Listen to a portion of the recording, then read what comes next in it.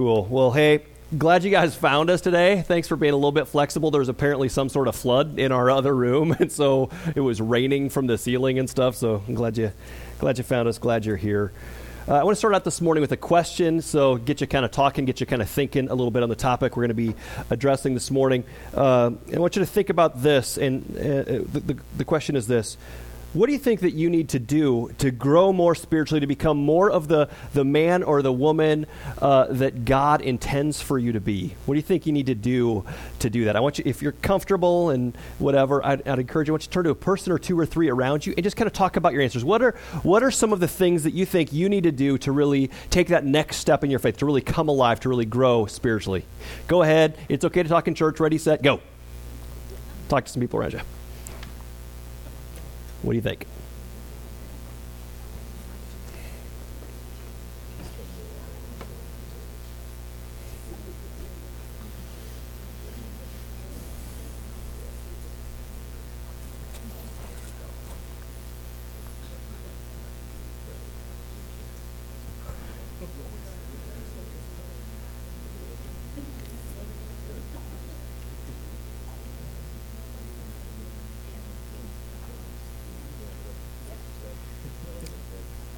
All right, so what do you think? Let's just jump in, throw out some of your answers. What are some of the things that came out? Read the Bible more. Yep, what else? Spending time with God. Absolutely. What else? Surrender my agenda. Absolutely. What else? Don't be shy. Pray more. Yeah, absolutely. What else? Sin less. Absolutely. Yeah. Absolutely. What else? Other things? We'll be vague about it in this context, right? We'll just put it in the sin category. Don't do that. What other things? Yeah, I mean, I was thinking about it this week and thinking, yeah, all the things you mentioned, right? Things like read the Bible more, pray more, give some things up, like maybe smoking or swearing or drinking or something like that. We probably need to start doing some things more, maybe caring for the poor more, maybe giving more of my income away. We need to spend more time maybe with our spouses or our kids, maybe investing more spiritually there, doing devotions as a family, maybe praying with my wife more, maybe doing some things less, maybe watching TV less, maybe, cutting some things out, maybe volunteering more. I mean, all kinds of things. Maybe I need to be a better employee. Maybe I need to build more relationships with, with people from within the church, or maybe with people in my neighborhood. Maybe I need to build some more relationships so I can be more strategic and more intentional. That would be taking another step. I was just thinking about all the different things like that just tend to come to mind anytime I think about what do I need to do? What else? What's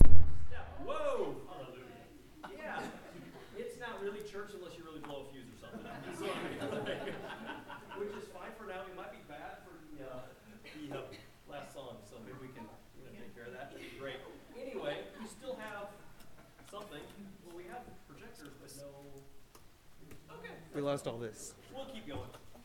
Anyway, I was thinking about all the different things that come to mind, and sometimes I think it's easy to get almost overwhelmed. Like there's so many things we're supposed to be doing, and so much stuff that I really should do if I was really a good Christian, and all these kinds of things. And I'm just like, sometimes it's almost paralyzing, isn't it?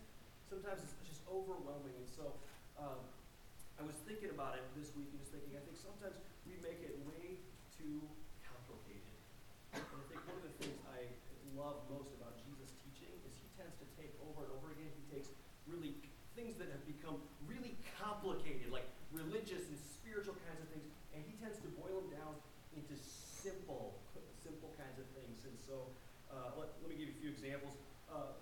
The rabbis and teachers in Jesus' day, for instance, literally had lists of hundreds of things that you were supposed to do if you really wanted to please God. Hundreds and hundreds of things. You're supposed to do this and not do this. You're supposed to do that and not do that. And in fact, every rabbi, every teacher had his own rules. In addition to everything that the Old Testament law says, then they would take it and they'd kind of break it down even more into hundreds more. So not only does God say that you shouldn't work on the Sabbath, but they would tell you exactly what that meant. You can't walk over this many miles on the Sabbath, because one step more and that would be worse. You can't do this. You can't do this. I mean, they would just have all these individual, every teacher would have their own sort of understanding of what the law was, their own rules, their own guidelines, their own things that they would teach their followers. And those specifics that each rabbi, each teacher had came to be known as their yoke, the yoke of their teaching. And then onto the scene, right, comes Jesus. And Jesus is teaching, and he wants to let his followers know about what his yoke is like. And he says this in Matthew 11. He says, "Come to me, all you who are weary and burdened, and I will give you rest." He says, "Take my yoke upon you and learn from me. For I am gentle and humble in heart, and you will find rest for your souls, because my yoke is easy and my burden is light." He takes very complicated things, religious systems that tend to get bigger and bigger and bigger and bigger, and we're putting excruciating kinds of weight on people going, well, I want to please God, I want to be in right relationship with God, so I got this and this and this and this and this. And Jesus takes that, steps back, and tries to make it simple, right? He says, you know what? Here's the deal. Why don't you come to me and follow me, and you will find rest for your souls. Simple. Or another time, there was a religious sort of an expert on the Bible, a teacher on the Bible that came to Jesus, and he was actually kind of trying to trick him a little bit, but he asked the question, he says, what do I have to do? Like, what's the most important of all the law? What's the main thing that I need to do? He's kind of trying to trap him into saying, well, you need to do this, but you don't really have to do this, right? And then he could say, you told me, we caught you, kind of thing. And so this religious leader comes and says, Jesus, which are the important laws? Which are the ones that I really need to follow? Jesus says this. He actually quotes something called the Shema we talked about when Bill Allison was here, right? And he says, here's the deal. It comes down to two things. Love the Lord your God with all your heart and your soul and your mind and your strength. He said the second one is love your neighbor as yourself. He said all of the law and all of the prophets, all the other stuff really gets boiled down and springs from these two commands. Jesus says, love God with all that you are and learn to love other people as you love yourself. Over and over throughout the pages of Scripture, Jesus tends to do this. He tends to boil down things that we've made incredibly complicated, and he tends to make them simple and understandable, attainable for regular, ordinary people like you and me. And so for the next few weeks, I thought it might be kind of cool for us to do that, to do a series called Simple, that we could say, you know what, let's just kind of go with what Jesus says on this deal. Like, let's kind of boil down all this religious stuff that we tend to incorporate into our worldview and our understanding of what it looks like to live for God and to please God. And instead, let's try and focus in on three things, the things that Jesus says, and these are the main things. Today we're going to start out the series talking about I've boiled them all down into one-word kind of sentences, right? One-word kind of ideas. And this week we're going to talk about the whole idea of follow. Because that's every disciple of Jesus, every person that Jesus interacted with, it seemed like he was encouraging them. The first step that you have for them on their spiritual journey, he would say this, he'd say, come and follow me, wouldn't he? Each one of his disciples, he'd recruit, he'd say, come, follow me. And so that's what we're going to look at. We're going to zoom in on one particular story, one particular instance of this where Jesus interacts with somebody that would become his disciple, the disciple Matthew, and we're going to learn from him. And so some lessons about following Jesus and what that looks like and what that means. Okay? Fair enough? You guys with me? Pay no attention to the people behind the curtain, right? It's like the Wizard of Oz all over again. Don't pay any attention. We're going to, if you've got your, sounds promising. Do you guys have the Ignite Church app? If you've got the app on your phones, I'd encourage you to grab that because it has the scriptures and stuff that we're going to be talking about. Or you can follow along on the screens, so that'll be great too.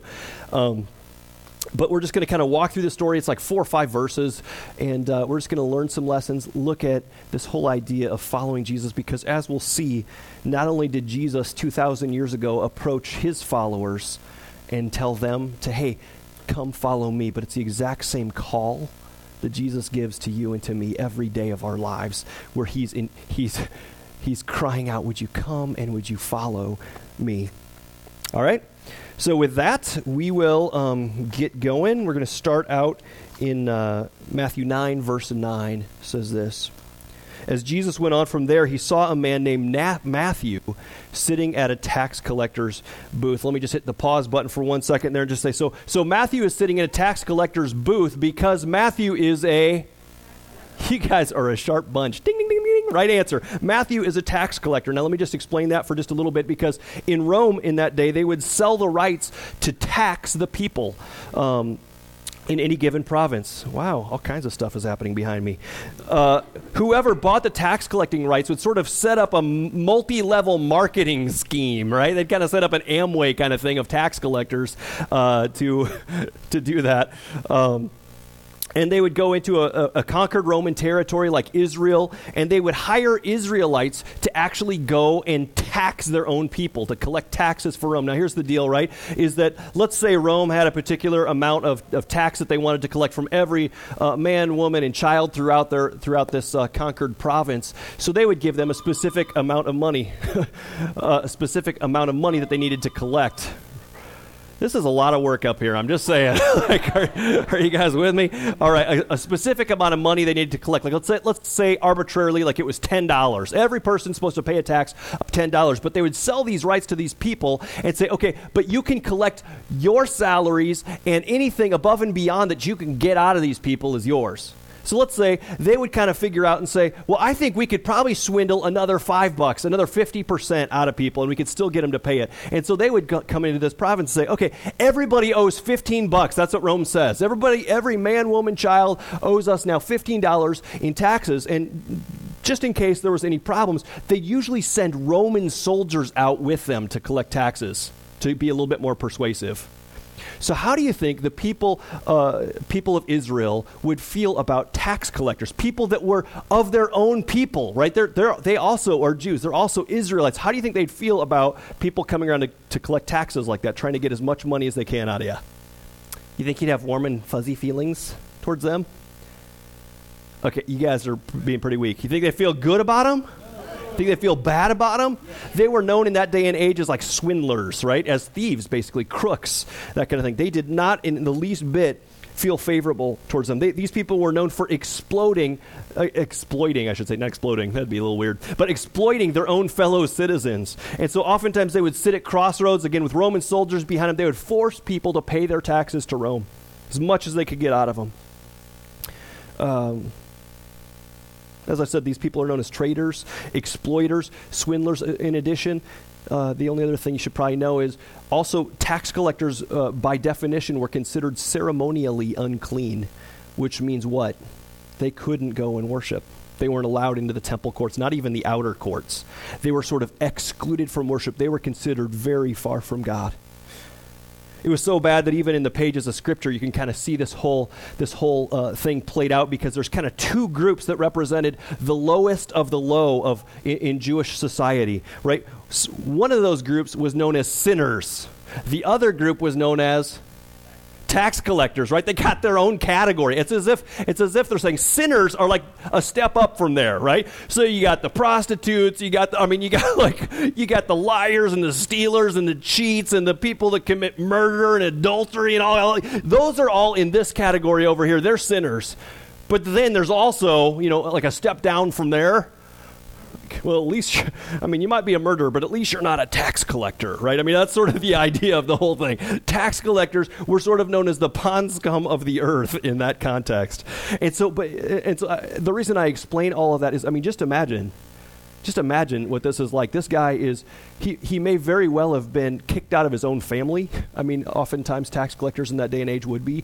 Their own family would disown them, would kick them out when they did this.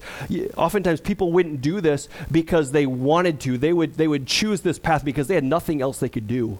They had been passed over. They had been looked over. And so they choose this life of crime, sort of be the equivalent of maybe like gang life today, right, kind of thing.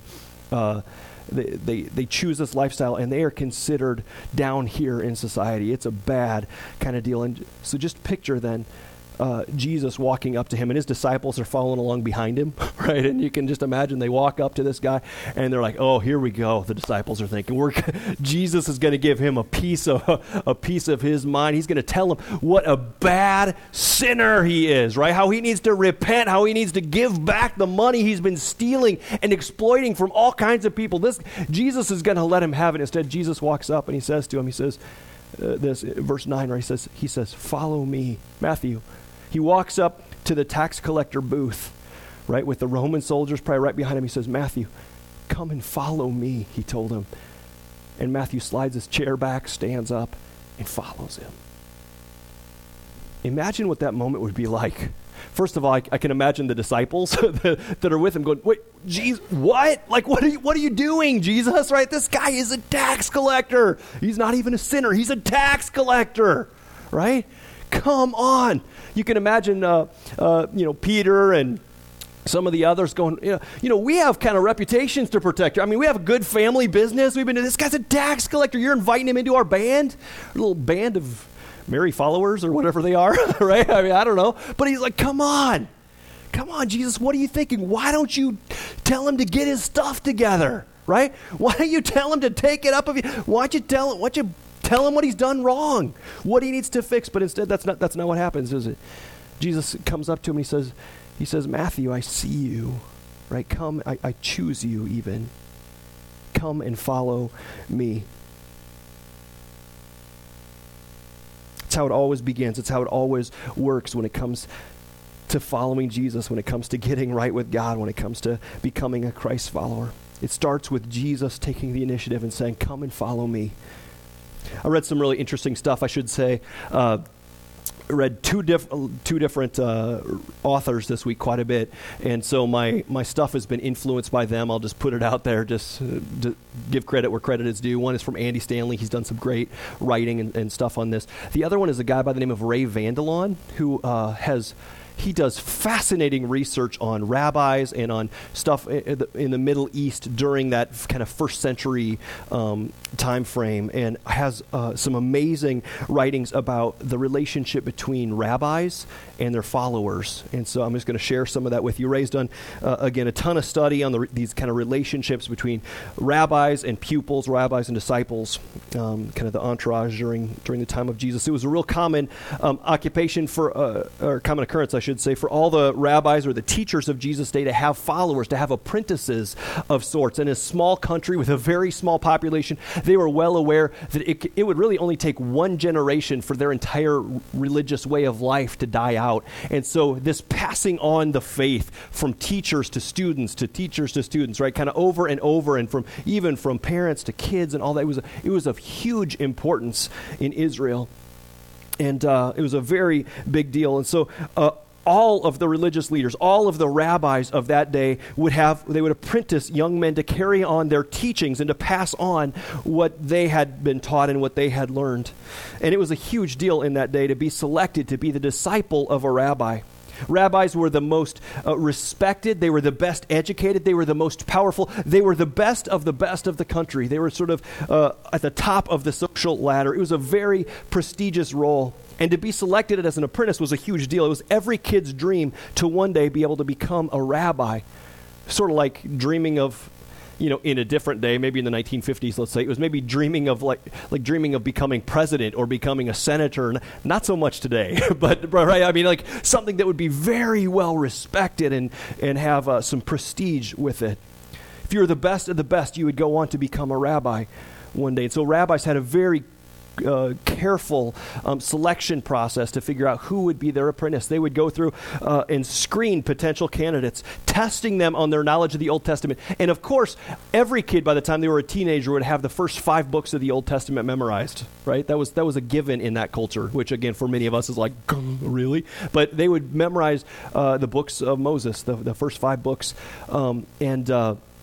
but the rabbi was going to go further, just beyond. Of course, they know they could recite the words, but the rabbis would take it further, and they would refer to different things and see if these potential disciples had understanding of what it was all about. If they could teach, if they could explain and carefully explain the truths that were found in the Old Testament. And so they would go on and ask him questions and give him kind of quizzes and test their understanding, all that kind of stuff. And after careful scrutiny, the rabbi would take the best of the best, and he was trying to understand, does this student have what it takes? Can this student become like me? Could they be a great teacher, a great rabbi one day? And if it was true, if they saw potential, they would go up to that potential disciple and they would say, "Follow me." Isn't that interesting? It's sort of like saying, I choose you. I think you have what it takes. The disciple would typically be age 13 or 14. They would, at that point, move out of their home, and they would devote their lives to becoming like the rabbi. Whatever the rabbi did, the students would do. If you're walking down the road, right, and the rabbi picks up a blade of grass and sticks it between his teeth, the followers, I kid you not, would pick up a blade of grass and stick it between their teeth. Rabbis were known that they had blessings and prayers for all kinds of things, just about everything you can think of. I mean, even something that you don't want to think of, but they had prayers for everything. And so where the rabbi went and the way he prayed, the followers would pray the same way. Whatever they taught, the followers would teach the same thing. The goal of every disciple, the goal of every follower was to become like their rabbi. There's even a phrase that they got used in that day, which I always think is just interesting. It said, "May you be covered in the dust of your rabbi," which you're like, really? But what they're saying is, may you be so close to him, may you walk so closely behind him that even the dirt that gets kicked up off his sandals will get on you, right? Which again is sort of a weird thing, but they're saying, I hope that you'd be so close to your rabbi that you would become like him. Now imagine with me for a minute what it would be like to be Matthew. Again, Matthew was not 13 or 14 years old. He was older, likely, right? He had been passed over. If he would have been chosen at that age to be a disciple, he would have had a very different trajectory of his life, but he wasn't chosen. He wasn't chosen to be a disciple. He wasn't chosen to be an apprentice in one of the trades. He wasn't chosen for anything. He's down at the bottom of the social ladder. He had been overlooked. He was not the best of the best. In fact, he would have been considered the worst of the worst. His self-esteem probably not all that great in that era. And yet Jesus comes up to him and says, "Matthew, follow me. Matthew, I've chosen you. Matthew, I know you can become like me. Matthew, I have good plans for you. Come and follow me." What an honor it would have been to be chosen. To have somebody say, "I believe in you that much. I see potential in you. Come and follow me." The amazing part for me as I was thinking about it this week is that Jesus didn't ask him to change first. He didn't give him a list of everything he had done wrong. He didn't scold him. He didn't require Matthew to get all churchy on him or anything like that, recite a bunch of fancy religious words or memorize anything. He didn't attend a class. He didn't require him to achieve a certain moral perfection first. He didn't do any of that stuff. The first call to Matthew is just come follow me. Matthew, would you trust me just this much? And would you come and get to know me? Would you come and do life with me? Would you come and let me do life with you? Would you come and follow him? Follow me, Jesus says. This is how it always begins, an invitation to follow. You know, I think sometimes we get the wrong idea about what it means to follow Jesus. Some of us have picked up from churches or from pastor types like me. We've been told or we believed for whatever reason that unless we get our act together first, right? Unless we quit all of our addictions, unless we turn our lives around first, that we aren't going to be welcomed by Jesus. But it's simply not true. Jesus calls to Matthew right where he's at, and he says, "Matthew, come and follow me." It's not what Matthew was doing. It's not what Matthew had done that Jesus was most interested in that moment, but it was who he was following. That was the main thing for Jesus. And so he calls to him, and you know what? Jesus calls to us, to you and to me, every day of our lives in the same way. He says, "Would you come and follow me today?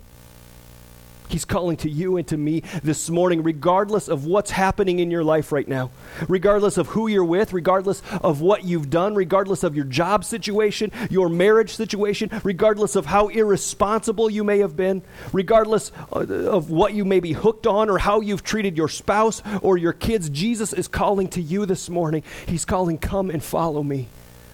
Would you come and follow? I have chosen you. To become like me, Jesus says. Would you come and follow me? Come and walk with me. Just take one little baby step. Scoot your chair back. Stand up and follow me, Jesus says. I've chosen you. I want you. We'll worry about all that other stuff later, but for now, you follow me. The only thing that matters in our lives is how we respond to that call of Christ. Let's go on, verse 10.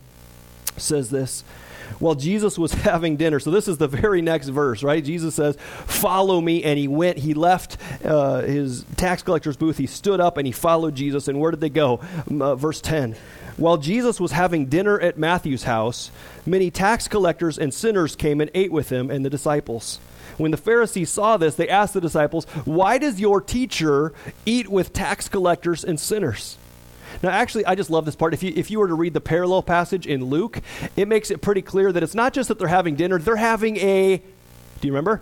They're having a party at Matthew's house. That's what's happening, right? Matthew invites all of his friends and Jesus, right, to come over to his house and to hang out together, to be together. It's a crazy kind of thing. And if you wonder how many, there was a huge number of people, Luke says. Now, if you were to ask the question, the first thing after Jesus invites somebody to follow him, if you were to ask the question, what do you think the very next thing Jesus would do in your life would be? I bet none of us would say, go to a party at Matthew's house, right? And I mean, think of the people that would have been there, right? He wasn't just a sinner, he was a tax collector. So who do you think is there? Tax collectors, sinners. It's like sort of the bottom of the food chain kind of people.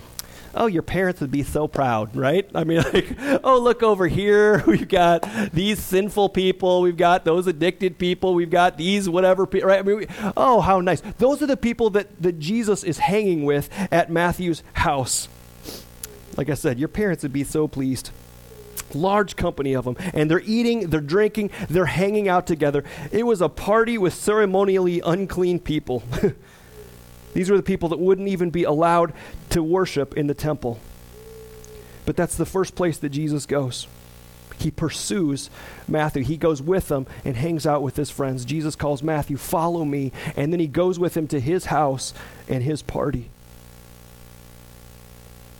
I was thinking about it this week and thinking, man, I don't know if that's the Jesus that we think of in our minds, right? I think some of us have in our minds that a Jesus and a God that we think prefers to hang out with religious, squeaky clean people all the time, and that totally disses and distances from anybody that might be far from God. And yet, can I just suggest to you, and I think we'll see more in the text in just a minute, if that's the picture of God that we have in our head, I'm not so sure that we're following the Jesus that we read about in the Bible. He was referred to as a friend of tax collectors and sinners. He seemed to be present with people that recognized their lives were a wreck, whose lives were a mess, who you didn't have to tell them, right? They totally understood. They were in need of saving. You didn't have to tell them they were far from God. They understood they were far from God.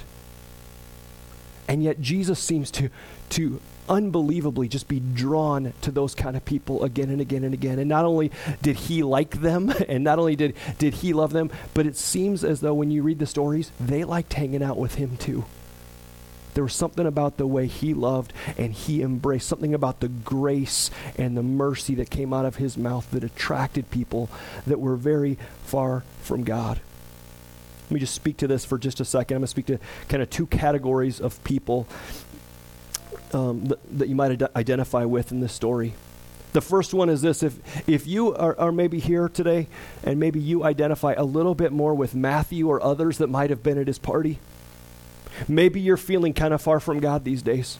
Maybe you're blatantly aware of your own emptiness or your own sin or your own distance from God.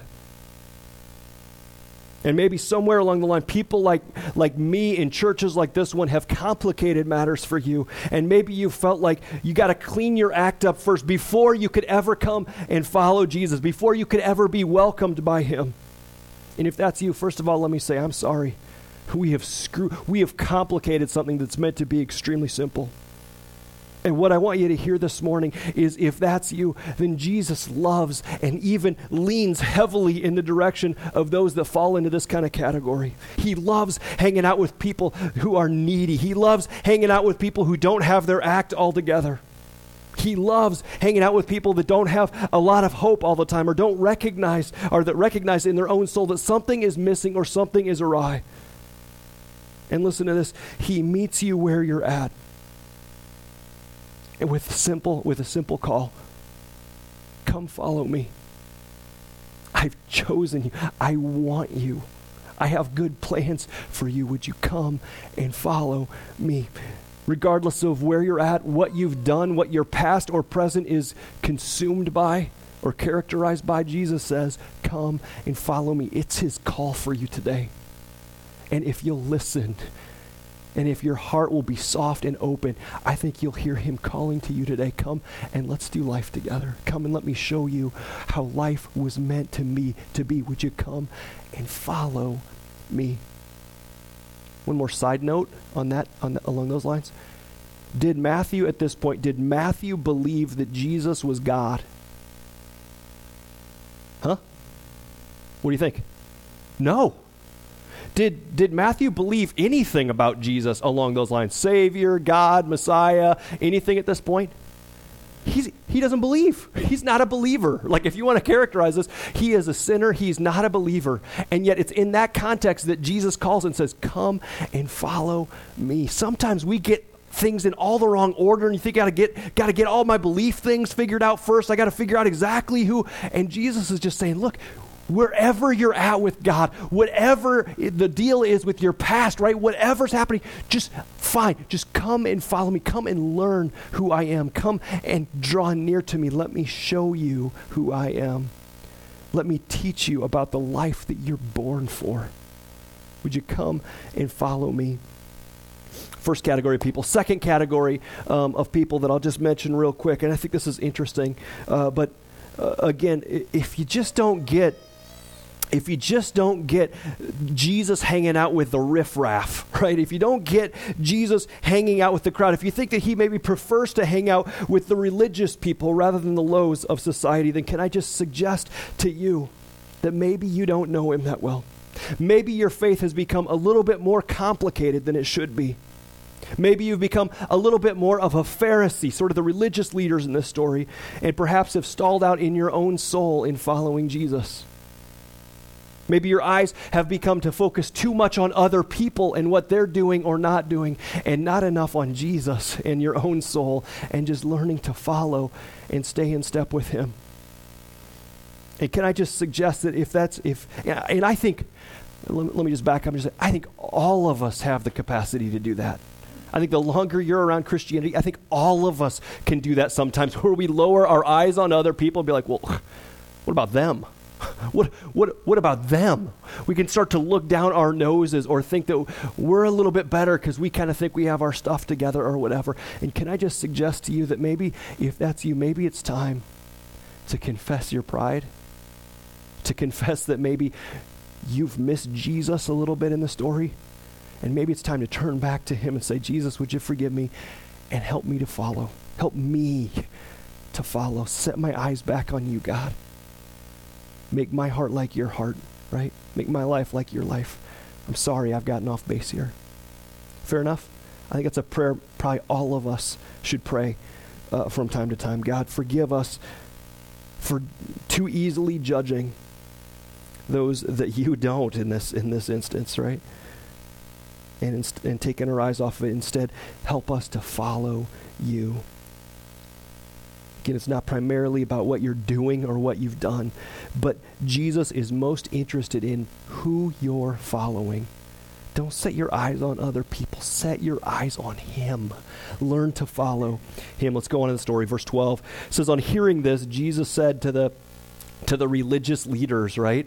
He says this, he says, it's not the healthy who need a doctor, but the sick.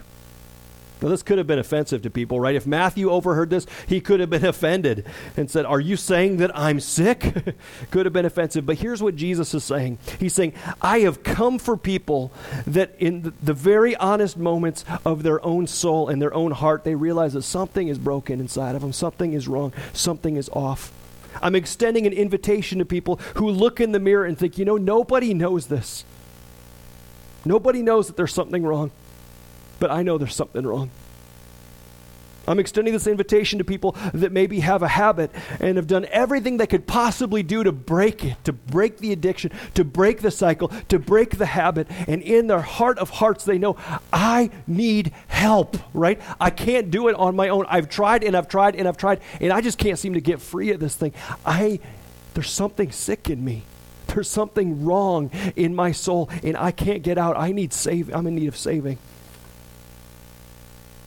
Jesus is saying, I've come for people that recognize there's a problem. Maybe somebody that has somebody that's addicted to something or another. Maybe it's somebody that a couple even that's married, and they've been trying to work on their marriage and to try and salvage something. But they're like, if we're honest, our marriage is on life support here. Clear. I mean, they're like, we've tried everything we can do, and we can't fix it. Jesus is saying, I've come for people like that. Maybe it's a relationship with one of your kids or something. You're like, what? As hard as I try, I can't do it. I can't get through to them. I can't lead them in the right direction. I can't give them what they need. Maybe it's your finances. You're looking at your life and going, I don't know how I got here, but my finances, there's something sick in my finances. Something is not right, and I can never get out. I don't know what to do. Jesus says, for those of us that recognize that there's something off, that there's something missing, that we're in need of saving, he says, I've got good news for you, because Jesus came for the likes of you. For those that recognize their own sin, that recognize, man, I am in need of saving. He says, it's for those people I've come. For those that think they've got it all together, the righteous, quote, quote, think, I don't really need Jesus' help. I don't really need God's help. I got this. It's like, no, I didn't really come for you. Because whether we want to admit it or not, all of us fall into the sinner and tax collector categories, right? All of us fall down to the bottom of the food chain. All of us, in moments of honesty, have to turn back and say, you know what? We need you. Would you come and rescue me? Would you come and lead me? I need you, Jesus. For those of us that recognize our need, Jesus, I can imagine with a smile on his face, says, I have come for you. Not for the healthy or those that think they are, but for the sick. He says, come and follow me. Goes on, it says, verse 12, he reinforces this 2 more times. Verse 12, it says, but go and learn, he says to the religious leaders, but go and learn what this means. I desire mercy, not sacrifice. Now, these religious leaders would have hated this entire conversation because they consider themselves the smartest person in any room. And so for Jesus to say, go and learn something, implies that they didn't know something, right? Kind of offensive at that point. But he says, go and learn this, that my priority, that's what that literally means. My priority is mercy, is to be merciful and loving and forgiving towards people, gracious towards people instead of sacrificial. He's saying, I'm more into redemption. I'm more into rescue than routine. I'm far more interested in people that realize they don't have it all together and know that they are in need of saving than I am people who think they've got their act together. And then he closes with this, verse 13. It's kind of Jesus' mission statement. He says, for I have not come to call the righteous, but sinners. This is what I want you to see here this morning. Jesus has extended an invitation to you and to me. He extends the same invitation to you and me every day, every moment of our lives. regardless if you've done and been around church for 30 years or 30 minutes. And this call is not to change. It's not to get your stuff together. The call is not to try harder. The call is not to get your life all cleaned up on your own. That's not the call. His invitation is just a baby step, and it's extended to sinners like you and me. And he says this, he says, come and follow me. If there's even a glimpse inside of you that recognizes that things are not right, if you recognize that you are in need, then this invitation is for you. And Jesus says, I want you to know, I've extended this invitation for you. Would you be willing to take a step to let the chair slide back, to stand up and come follow me in your day-to-day, in your life, in your family? Would you come and follow me, because I've come for you. I've come to heal you. I've come to rescue you. I've come to redeem you. I've come for you. I have great things in store if you'll just take a step and follow me. You're in for an adventure you can't even imagine. I don't know where you're at with God today, friends. I'm not sure what the specific application is, but man, this is what my prayer has been for this series, is that you and I would be people that are humble enough, that recognize our need enough, that our souls, we can even be aware, crave what only God can provide enough, that we would start doing our days every day this way, that before we get up and our feet hit the floor in the morning, that we're just turning our eyes and our heart Godward and just saying, God, I want to follow you today. Jesus, I want to follow you. I hear the call and I want to respond. I'm in. Would you lead me? Would you guide me? Would you fill me? Would you be my God today? Would you reveal yourself to me and your plans and your will? And with your help, I want to follow. Teach me to follow you today. And when the time comes that that he does lead us throughout the day, and we screw up, because how many people think they'll screw up from following him? Yeah, right. Thanks. Then you want to know what the next step is? God, I'm sorry I blew it. I want to follow you. Can you restore me, bring me back, teach me, and lead me? And with your help, I want to follow.